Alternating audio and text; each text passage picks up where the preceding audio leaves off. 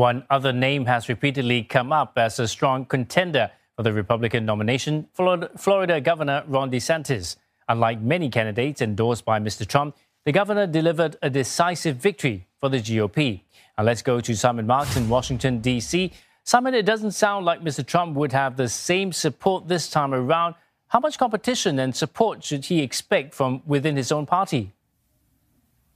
Well, I think substantial, Paul. There's going to be a free-for-all for the Republican Party's presidential nomination. And the important point to make about Governor Ron DeSantis down in Florida is not just that he won his race for re-election with a whopping 60% of the vote there, but he has kept Donald Trump very firmly at arm's length ever since he won election as governor of Florida in 2018. So if you take a look at some very early stage polling, we can see that in the aftermath of the midterm elections last week, in a handful of battleground states, when you talk to Republican voters, Ron DeSantis now enjoys a double-digit lead over Donald Trump as their preference for the party's Republican presidential nominee. In Iowa and New Hampshire, he's 11 and 15 percentage points ahead of Trump, respectively. In his home state of Georgia, of Florida, rather, and in the southern state of Georgia, an advantage of more than 20 percentage points over Donald Trump.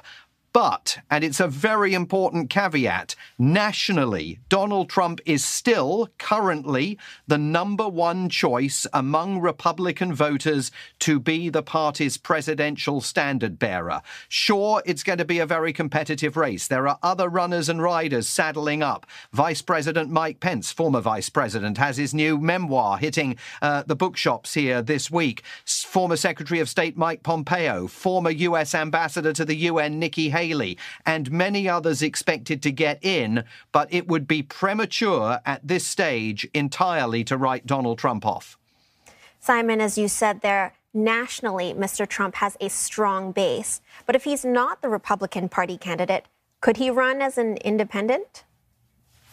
Well, of course he could, Rani, absolutely. And that has to be very worrying for Republican Party grandees.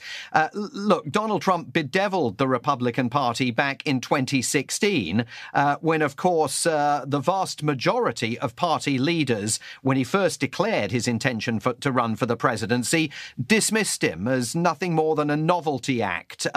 He was never going to go the distance and secure the Republican Party's presidential nomination.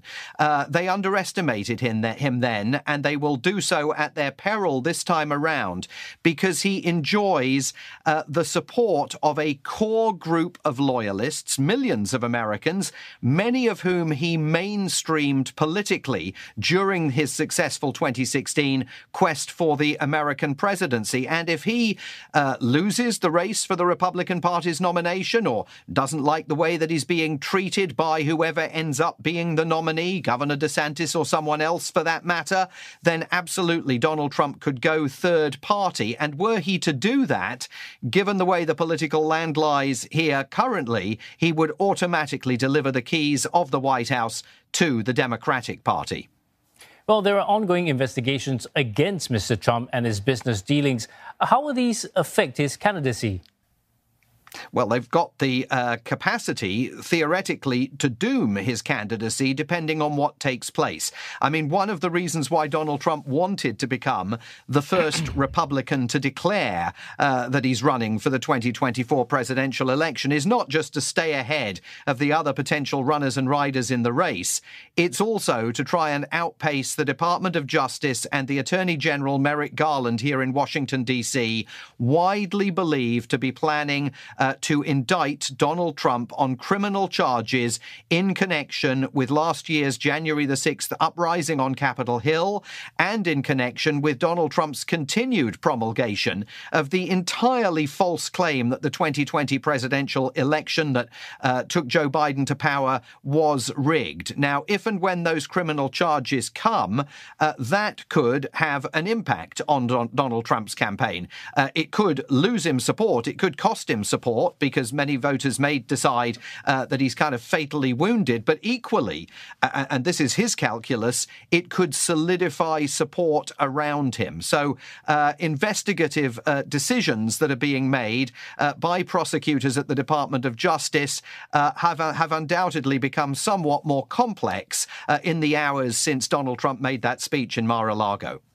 Well, many thanks for that, Simon. Simon Marks talking to us from Washington, D.C.